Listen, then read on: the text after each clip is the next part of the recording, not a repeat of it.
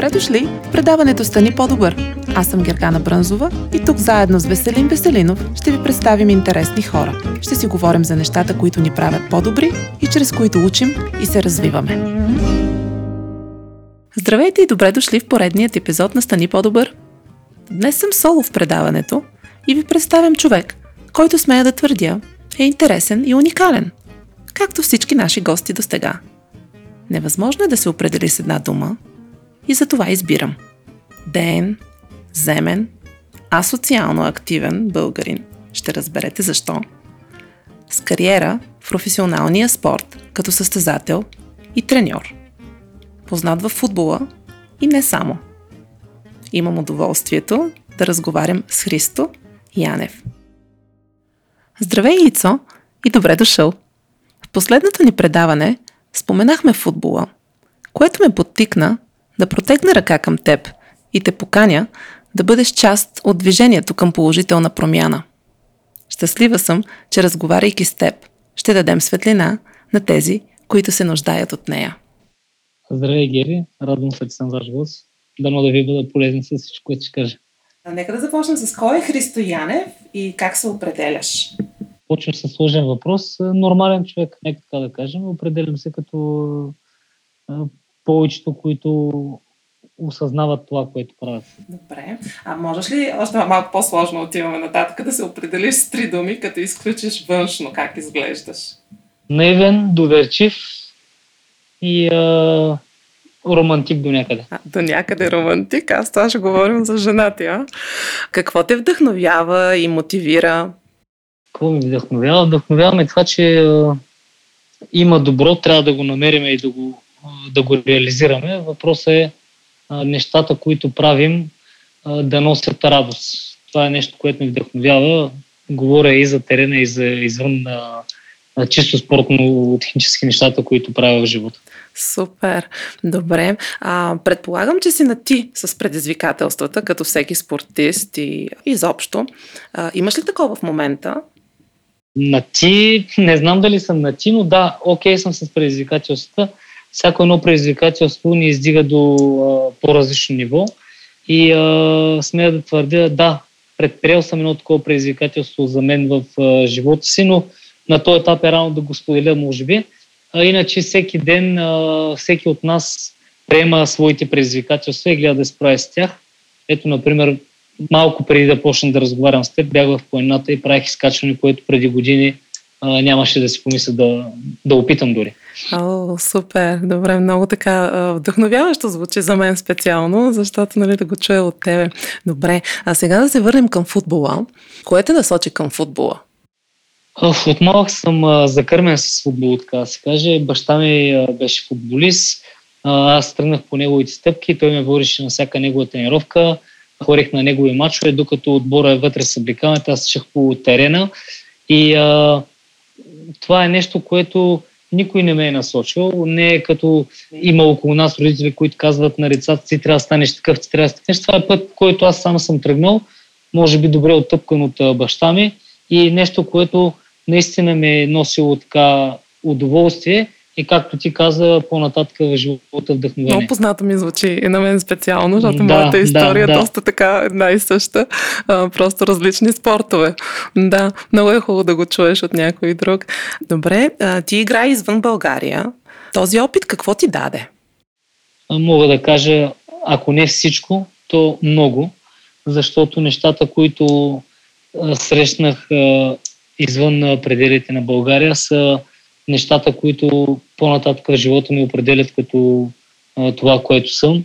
Видях отношението, колкото в България дори в момента няма. Видях ниво на професионализъм, такова, което ме издигна мен самия на съвсем друго ниво. Видях хора, които са отдадени на това, което правят и когато говориш за вдъхновение, можеш да черпиш именно от тях това нещо. Там не ги интересува как си облечен, как се казваш, каква кола караш, какво си постигнал. Тя ги интересува в момента какво правиш, какво е отношението към всички хора около теб и когато отидеш, дали ще е на базата, дали ще е в клуба, дали стъпиш на терена, нещата, които се изискват от теб, да ги правиш максимално точно и коректно. Нещата, които научих за престоя ми през тези 3 години във Франция, са тези, които искам да предам както на моите деца, така и на хората, с които работя тук в България. Чудесно, толкова се радвам, че изказа всички тези думи, толкова се радвам, много ти благодаря за което. Играч или треньор? Как се чувстваш? Къде ти е комфортната зона? Къде ти е дискомфортната зона? Дискомфорта мога веднага да кажа. Чувствам се дискомфортно извън терена сред много хора. Това е най-големият парадокс, защото ми е изключително приятно да бъда на стадион пълен с фенове, примерно 40-50 хиляди. Тогава се чувствам зареден, чувствам се на моето място и чувствам, че мога да направя всичко, което имам като потенциал. Въпросът е, че като съм извън тази среда, се чувствам некомфортно, аз съм малко асоциален тип и когато се срещам с непознати не е моето място, трябва да бъда честен, но на въпросите треньор или футболист, всяко едно от двете има своята красота. Като футболист имаш свободата да твориш на терена, като треньор имаш свободата да разгърнеш целия си организаторски потенциал и да вкараш идеите, които носиш в себе си. Ти си повече интроверт. Това така го разбирам. Може да се каже. Да, но си в баланса, предполагам. Търси го. Най-трудното нещо и на терена извън него е да намерим баланс. Да. Това е нещо, което когато го намериш, ти носи удоволствие. Да, и когато си в него, нали, трябва да си в баланс. Абсолютно. Нали? Да. Усещаш комфорта чак като излезеш от него. Точно така. Добре. Ти написа и единственият начин. Това е тази книга и тя е жанр трилър. Разкажи ни за мотива ти и какво ти носи. И ще има ли още? На този етап няма да има още. Бях в Гърция, имах много свободно време между тренировките. Чудих се какво да правя след всички прочетени книги, които са минали през ръцете ми и реших просто е така за себе си. Не съм го правил за да излиза, за да се говори за това нещо. Просто го направих за себе си. Прочетоха го всички мои близки. Допълнително ми дадоха кураж, самочувствие и допълнителна увереност, като почнаха и казаха издай го, това е много хубаво. В интерес на истината не съм го правил с тази цел, направих го просто за вътрешно ползване в семейството. Ясно, да. Ето, че има продукт вече, имаш книга и това е много, много е хубаво, да. Добре, с какво се гордееш спорта и извън него? Честно, задавам си много различни въпроси относно това как е преминала моята спортна кариера, какво съм можел да направя повече, какво съм направил. Гордея се с това, че имах страхотни моменти в моята кариера. Имах възможността да стана шампион, имах възможността да се докосна до друг вид култура, до друг вид менталитет. Там също да постигна успехи на ниво, което в клуба, което не бяха постигали в този момент. След това се прибрах отново в България. Имах възможност да работя като треньор, отново да се докосвам до успехи от другата страна на барикадата, както се казва. И тези неща никой не може да ми ги отнеме, защото те са истината в това, което правим. Когато един спортист излезе на терена, той има жажда за успехи, за победи.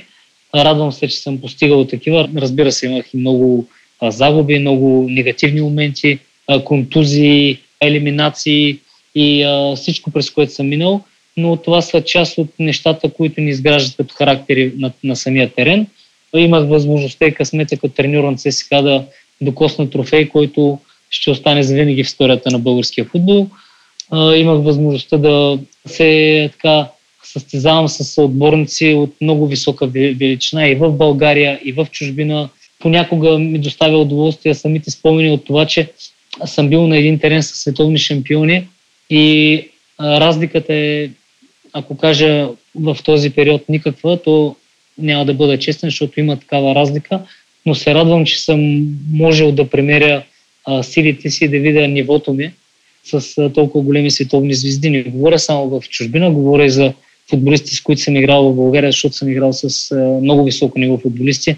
Говоря за Любослав Пенев, Лечков, Барбатов, Манчев, Мартин Петров, Стилян Петров, да не ги избирам всичките. Имах възможност да изляза и да играя за националния отбор пред пълен стадион, да слушам националния химн. Това са неща, които ме карат да се чувствам горд. Спомените, които съм имал за всички тези неща, един ден ще ме накарат да седна, може би, пред камината на 80 години и да се насладя на емоциите, които са ми носили. Чудесно, много добре. Да, от твоите думи, така, каквото аз усетих, всъщност, че и ще го попитам, всъщност това е следващия въпрос. Всъщност, разделяш ли си живота на кариера, работа, личен или всичко е мисия? Всеки трябва да има някаква мисия в живота си. Оня ден почетох една книга, която от много дълго време се каня да я прочета, Предай нататък се казва книгата. Там, мисията на 12-годишния Тревор е да направи добро и по този начин да зарази целия свят, като накара всеки от нас да направи някакво добро. Ти казваш, разграничаваш ли ги спорт, личен живот, ти най-добре знаеш, че когато си спортист ти си била на топ ниво, да кажем, аз съм бил спортист на някакво ниво, те вървят ръка за ръка, личния живот и спорта. Знаеш, че когато имаш негативни емоции в къщи, те се пренасят на терена. Знаеш, че когато имаш позитивни емоции на терена, те се пренасят в къщи. И това са незабравими моменти, които определят мисията ти в живота. А тя е, въпреки трудности, които изпитваме ние, всички спортисти заедно на терена, извън него, да поднасяме на всички, които ни заобикалят, защото те ни познават по много различен начин, да изграждат си образ за нас от медийните ни изяви, да бъдем усмихнати извън терена, да покажем, че сме нормални хора и когато имаме възможност да подадем ръка и да направим добро. Точно така, да. И това, което ти каза, че всъщност няма разлика, когато си на терена с всички тези звезди и познати имена, аз абсолютно се включвам в това твое мнение, защото разликата не е това да се котираме, като някакви звезди с това, което сме постигнали. То всъщност няма разлика, защото всички сме на терена и споделяме страстта от спорта, от съревнованието и така нататък. За това говореше ти? Абсолютно. Аз не виждам, даже термина звезда ме е малко странен в България. Никога не съм се взимал много на сериозно. Когато спреш да го правиш, се чувстваш много добре, защото няма голяма амплитуда от нещата, които се случват около теб. Абсолютно, да. И това да останеш заземен и да бъдеш себе си, просто това е истината. По принцип мразя такива изрази в една съблекалния мъжество, да стъпим здраво на краката. Всички ние, в крайна сметка, сме мъже в тази съблекалния. Всички ние ходиме по земята. Въпросът е просто да размишляваме правилно и да не се взимаме на сериозно. Това е. Но е хубаво да се взимаш на сериозно, когато правиш нещо, защото без това няма как да постигнеш целите, които си поставил. Абсолютно, да. Ти каза и правилно. Какво е за тебе правилно да мислиш правилно? Да имаш уважение към всички, които те заобикалят, да го показваш. Не само да го имаш, да го показваш.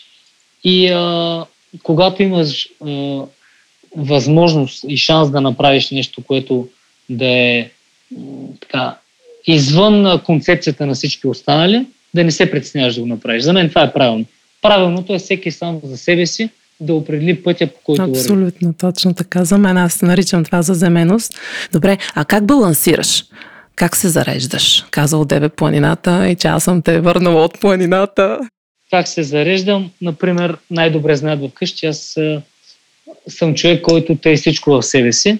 И когато имам трудни моменти, когато ми е нервно, когато съм под напрежение, или излизам да тичам, или както казах, отивам в планината, правя един преход от 5-6 км, убивам се на жаргон, просто за да изкарам всичко негативно, което съм насъбрал себе си, защото вкъщи трябва да бъда такъв, какъвто най-близките ми заслужават да имат, защото те се държат по начин, който е страхотен и аз не мога да им връщам с нещо друго. Всеки си има трудни моменти и не трябва да си ги изкарваме на другите. Особено най-близките, защото винаги така се случва, нараняваме винаги най-близките си хора. Да, тогава си позволяваме да бъдем истински себе си, нали? Да, не си позволяваме някой, който ни е засегнал, обидил или наранил, да му кажем това, което мислим, само и само, нали, в кавички хората да не си помислят нещо за нас, обаче като сме вкъщи, понякога изтръгвайки си нервите, казваме неща, за които после съжаляваме, но казаната дума е като изстреляна стрела, няма връщане назад. Точно така, да. Думите са оръжие. Аз винаги това казвам и да не ги наричам оръжие. Те са уред, който наистина е хубаво да знаем как да ги използваме. Имаш ли любима дума, която използваш така доста? Не съм се замислял в интерес на истината. Нямам конкретна дума, която да ми излезе сега в съзнанието и която да ми е любима. Старая се внимателно да ги подбирам, обаче като ги използвам. Първо, за да кажа точно това, което мисля, ние сме късметли с нашия език, да имаме толкова богата гама от думи и изразни средства, които да кажем точно това, което целим, защото ти сама знаеш, говориш езици. Във френски е много трудно да изразиш това, което искаш да кажеш, трябва да минеш през делко обръсне, за да стигнеш до целта. Английския също, според мен, има някои неща, които са двумислене. Така че внимателно подбирам думите. Личи си. Много хубаво е това.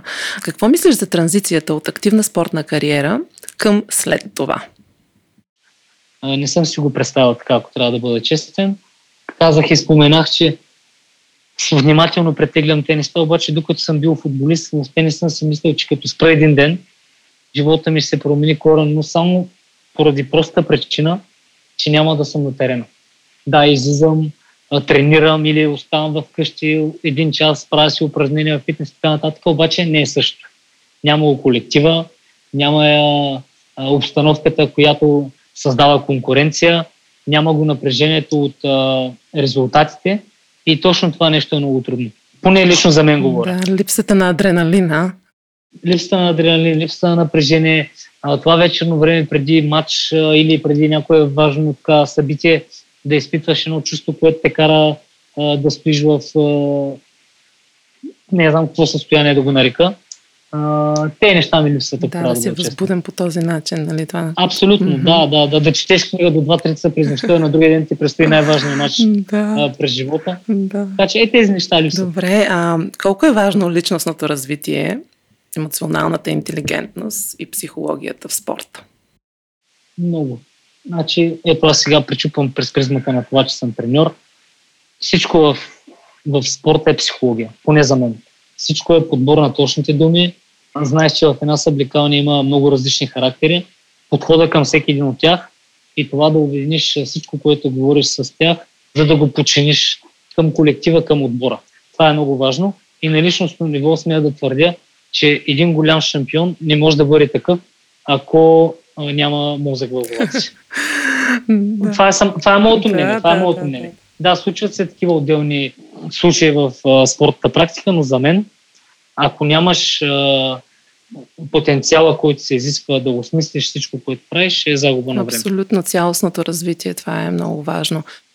Това казвам на всички мои спортисти в момента. Учете. Имате много свободно време, след като минете тренировъчния процес. Нищо не ви пречи да вземете един учебник, да научите нещо, да прочетете нещо полезно, да научите език, да вземете част на учител, защото тези неща след време ще са ви изключително необходими. Да. Ти много от нещата спомена, но отношенията треньор, състезател и шеф, служител, какво е важно в тази комуникация? В момента съжалявам, се отказах да играя, но ако не бях се отказал, може би нямаше да преживея един от Да, наистина съжалявам. Един от най-красивите моменти в моята кариера, това, че спечелихме купата с ЦСКА като треньор. Въпросът е следния. Аз си мислех, че като се откажа, ще мога да променя точно тези взаимоотношения. Президент, треньор, футболисти. Някои неща просто ме дразниха. Много ме дразниха. Аз не съм от хората, които като съм в съблекаването, умеят да си затворя устата и да не кажа това, което мисля. Било то на полувреме, било след матч, било по време на тренировка. И си мислех, че мога да променя всички тези взаимоотношения. Ти казваш кое е важното. Всичко е важно и нищо не е важно. Мисля, че в там Майкъл Конъл има един герой, Хари Бош, той казва или всичко е от значение, или нищо не е от значение. Но идеята ми е следната. Колкото и да са важни едни взаимоотношения, както ти ги описваш, треньор, футболисти, треньор, президент, ако няма разбиране от другата страна, те са абсолютно без значение. Абсолютно във всеки един процес. Значи трябва да има двустранност. Добре, много ти благодаря, че го каза. Добре, каква е формулата за успех в спорта и не само? Твоята формула е така, което виждаш, защото ти каза, че те дразнят някои неща, отношенията, взаимоотношенията и така нататък. Може би цялостна система. Формулата на успех. Значи, постоянство, дисциплина, мотивация и така вяра в това, което си. Защото е много лесно някой да ти каже, ти не можеш си какво си. Да, ма ти можеш много други неща. Защо не се концентрираш върху тях и не постигнеш целта, която си поставя по начина, по който може. Защото всеки от нас има най-малко едно добро качество. И на база това добро качество може да постигне много. За мен това е формулата или моя начин да виждам. И това не е в реда. Да. Изненадаме с тази дума. Да. Да, наивен, аз, да, интересно, да. Добре, какво би казал на младия Христо сега? Какво би го посъветвал? Толкова много неща, че чак ми се плаче. Би го посъветвал, обърни внимание на себе си, учи, послушай това, което казват родителите. Не се възприемай за такъв, какъвто не си. Не всичко, което хвърчи се яде. Бих си казал толкова много неща, че просто нямаше идея. Като отих в ЦСКА на 19 години и си помислех, че едва ли не стъпвам по земята. И 15-20 години по-късно виждам много мои грешки, които се опитвам да предам на всички футболисти, с които работя. Да. Ти каза и грешки, и това, че съжаляваш. Приемаш ли и като уроци? Всичко си приел като урок, предполагам. Разбира се. Много по-мъдри хора от мен са казали, в този живот или печелиш, или си учиш, не губиш. Да. Така че всяко нещо, което ти е донесло болка, те учи на нещото в живота. Това е странният начин за нас, хората на тази планета, да разбираме нещата, които могат да ти помогнат в живота. И когато загубиш даден матч, когато се контузиш, когато не си в групата за някой матч, осъзнаваш всъщност, че не другите са виновни, а вината е единствено и само в теб и ти трябва да промениш нещо. Колкото по-бързо го разбереш, толкова по-бързо ще стигнеш до целта, която си поставил. Точно така, да. Ти каза една много ключова дума, разбирането, и това е не само да изпитваш вината и критиката към себе си, а наистина да разбереш нещата. Разбира се, защото има много градивна критика и ти ако си затвориш ушите и не чуеш или не видиш езика на тялото на човека от среща, с който разговаряш, няма смисъл от нея. Точно така. Така че трябва да оценяш правилно нещата. Да. Какво би казал на младите спортисти в България? Предполагам същото, което ще кажеш на себе си, или може би има нещо различно? Винаги пречупвам нещата през моята призма, винаги давам примери с грешките, които аз съм допуснал. На всички мои футболисти, с които съм работил до сега, им казвам именно това нещо. Не спирайте да се учите, не спирайте да се обучавате, защото това са две различни неща. Не спирайте да изисквате от себе си повече, защото за мен човекът така е изграден, че той няма граници. Въпросът е той какви си поставя за себе си и колко от тези граници иска да прескочи. Ти много добре знаеш, в спорта си изпитвала много трудности, много затруднения, чисто от спортно-техническа гледна точка, чисто от сблъсък на характери, смяна на обстановка и така нататък. Въпросът е колко ти си готов да надскочиш себе си. Да, точно така. А на треньорите какво би казал? Много съм малък, за да казвам на треньорите каквото и да било. От собствената си гледна точка, просто не да ги... Може би, ако един ден седна с някои по-млади от мен треньори, които те първа правят първите стъпки, бих ги посъветвал внимателно да обмислят всеки следващ ход, внимателно така да си оставят време да разшифруват дадена ситуация, да четат между редовете, защото там се среща всичко, което те пропущат. Ние, защото аз още смея да твърдя, че съм млад, може да остарявам, но отказвам да порасна. И там са нещата, които са истински ценни за треньорите, като начин на работа, като всичко в тренировъчния процес, психология, отдаденост, отношение. За мен всичко в спорта е отношение. Когато накараш един състезател да повярва в това, което има, дори да го накараш да повярва в това, което няма, ти да му го подадеш като информация, той е готов да прескочи по-едно. Да. Чудесно. Какво прави Футболната федерация за развитието на треньорските школи? Много ми е интересно и много ми се иска да го чуя от теб. Майко мила, ако трябва да кажа истината, истината е, че в България получаваме нужното обучение в треньорската школа. Работят много добри специалисти, които ни дават информация, която всеки един от нас може да се пречупи до степен, до която да му бъде полезна. Срещат не с специалисти от чужди федерации, говоря лично за моя курс от Белгия, от Холандия, от Австрия, които с опита си, бяха много полезни за това, което ми казаха и това, което успях да видя, но ние сме държава, която трябва да иска да настигне всички останали. И го казвам абсолютно отговорно. Говоря в чисто така футболен план, говоря в чисто човешки план. Ние сме с ценностна система, която излиза от всякакви норми на развитие и поведение.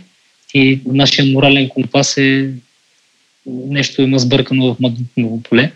Така че има неща, които може да се подобрят в това отношение, но получаваме много добра и много адекватно обучение. Добре, това е много хубаво. Ти докосна и ценностната система, което пък е най-важното нещо.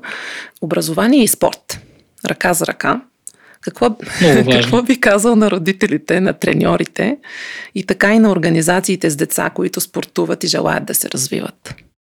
На родителите бих казал, родители, изисквайте от децата си да учат. Не всяко дете от тези, които тренират, ще стане топ атлет. Обаче трябва да бъдат подготвени топ в това, което им предстои в живота. На треньорите бих казал абсолютно същи, които работят с малките деца. Изисквайте от децата да имат отлични оценки. Ако нямат, не ги допускайте от тренировъчната база. Това означава, че те не приемат достатъчно сериозно това, което им предстои в живота. Нека да станат топ атлети, топ футболисти, топ баскетболисти. За мен ще бъде удоволствие да имаме такива, но на първо време трябва да бъдат перфектни като хора и трябва да имат умствен потенциал, с който да обработват цялата информация, която им предстои след това в живота. Чудесно. Масов спорт и спортна култура в България. Къде сме? Можем ли да играем заедно? Защото аз имам тази идея, че обучението чрез пример, когато се покаже, когато си себе си, когато показваш с това, което ти правиш и ти го спомена и преди това, можем ли да играем заедно всъщност това? Този масов спорт и тази спортна култура може ли да дойде на такова ниво? Гери, можем, но въпросът е искаме ли? Колко от нас са постоянни в това, което правим? Защото е много лесно да излезем и да потичаме в Южния парк, нали? Но колко постоянно го правим това нещо? Ти знаеш през какви лишения си минала, за да бъдеш на топ нивото, на което си била. Нали? Тук не говорим за една тренировка, не говорим за една седмица да бъдеш във форма, в която да ти става така удоволствие да се погледнеш пред огледалото. Въпросът е да направиш нещо, което да ти даде още 5 години живот. Да. Аз смятам, че това е начин на живот. Просто масовия спорт. Спортната култура ще дойде, когато това нещо е начин на живот и просто... Виж, аз не твърдя, че при нас това е професионално изкривяване. Но при нормалните хора, казвам нормални, не че ние сме ненормални, при тези, които не са се натоварвали така както ние, за тях това е нещо излишно, нещо, сега какво се натоварвам тук. Те не разбират, че това е здраве. И не осъзнават колко важно е за техните организми. Значи, те не го осъзнават сега, но значи могат да го осъзнаят, защото ти от тебе каза, че нали, безлимитен е потенциала ни по принцип. Абсолютно могат. Трябва само да се запознаят и да поискат. И да поискат. Това е най-важно. Нужно е да им се покаже, да почерпят от някъде.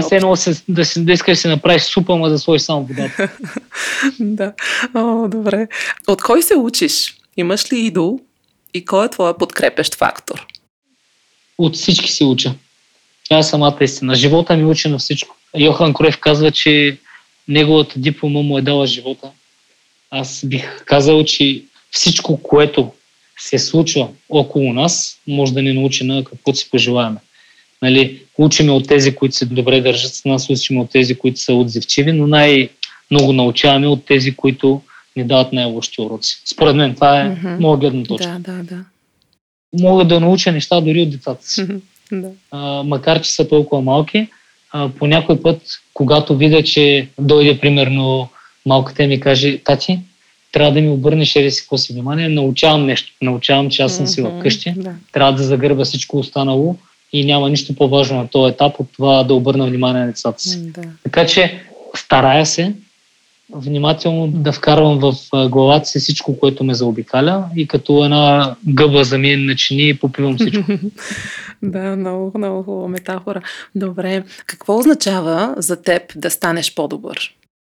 Много труден въпрос. Труден ли е? Да, старая се. Ако трябва да бъда честен, в момента дори се взел с една благотворителна кауза. Искам да направя едно нещо в живота си, което да има различна стойност от тази, която всеки един от нас си представя. Какво означава да бъдеш по-добър в живота си? Да направиш нещо, което в един момент от живота си мислиш, че е невъзможно, и колкото да е трудно и да е извън твоя начин на мислене, да успееш да прескочиш себе си и да го направиш. Това би означало за мен, съм по-добър. Да мога да се усмихвам, когато непознат ме срещна улицата, да мога, когато в трудна ситуация ми се случи нещо, да не натоварвам околните, да им дам положителен момент, положителна емоция. Супер. Много хубави думи и с това завършваме, защото това по принцип е винаги последния въпрос, с който завършваме, така да сложим капака. Ти го определи като много труден въпрос. Много хубаво. Много ти благодаря за това, че ни гостува, за това, че изказва всичко това. Просто е чудесно хората да го чуят от тебе, да се запознаят по-добре с тебе и всички да ставаме по-добри. Надявам се. Ако не всички, поне повече от нас. Добре дошли в предаването Стани по-добър. Аз съм Гергана Брънзова и тук заедно с Веселин Веселинов ще ви представим интересни хора. Ще си говорим за нещата, които ни правят по-добри и чрез които учим и се развиваме.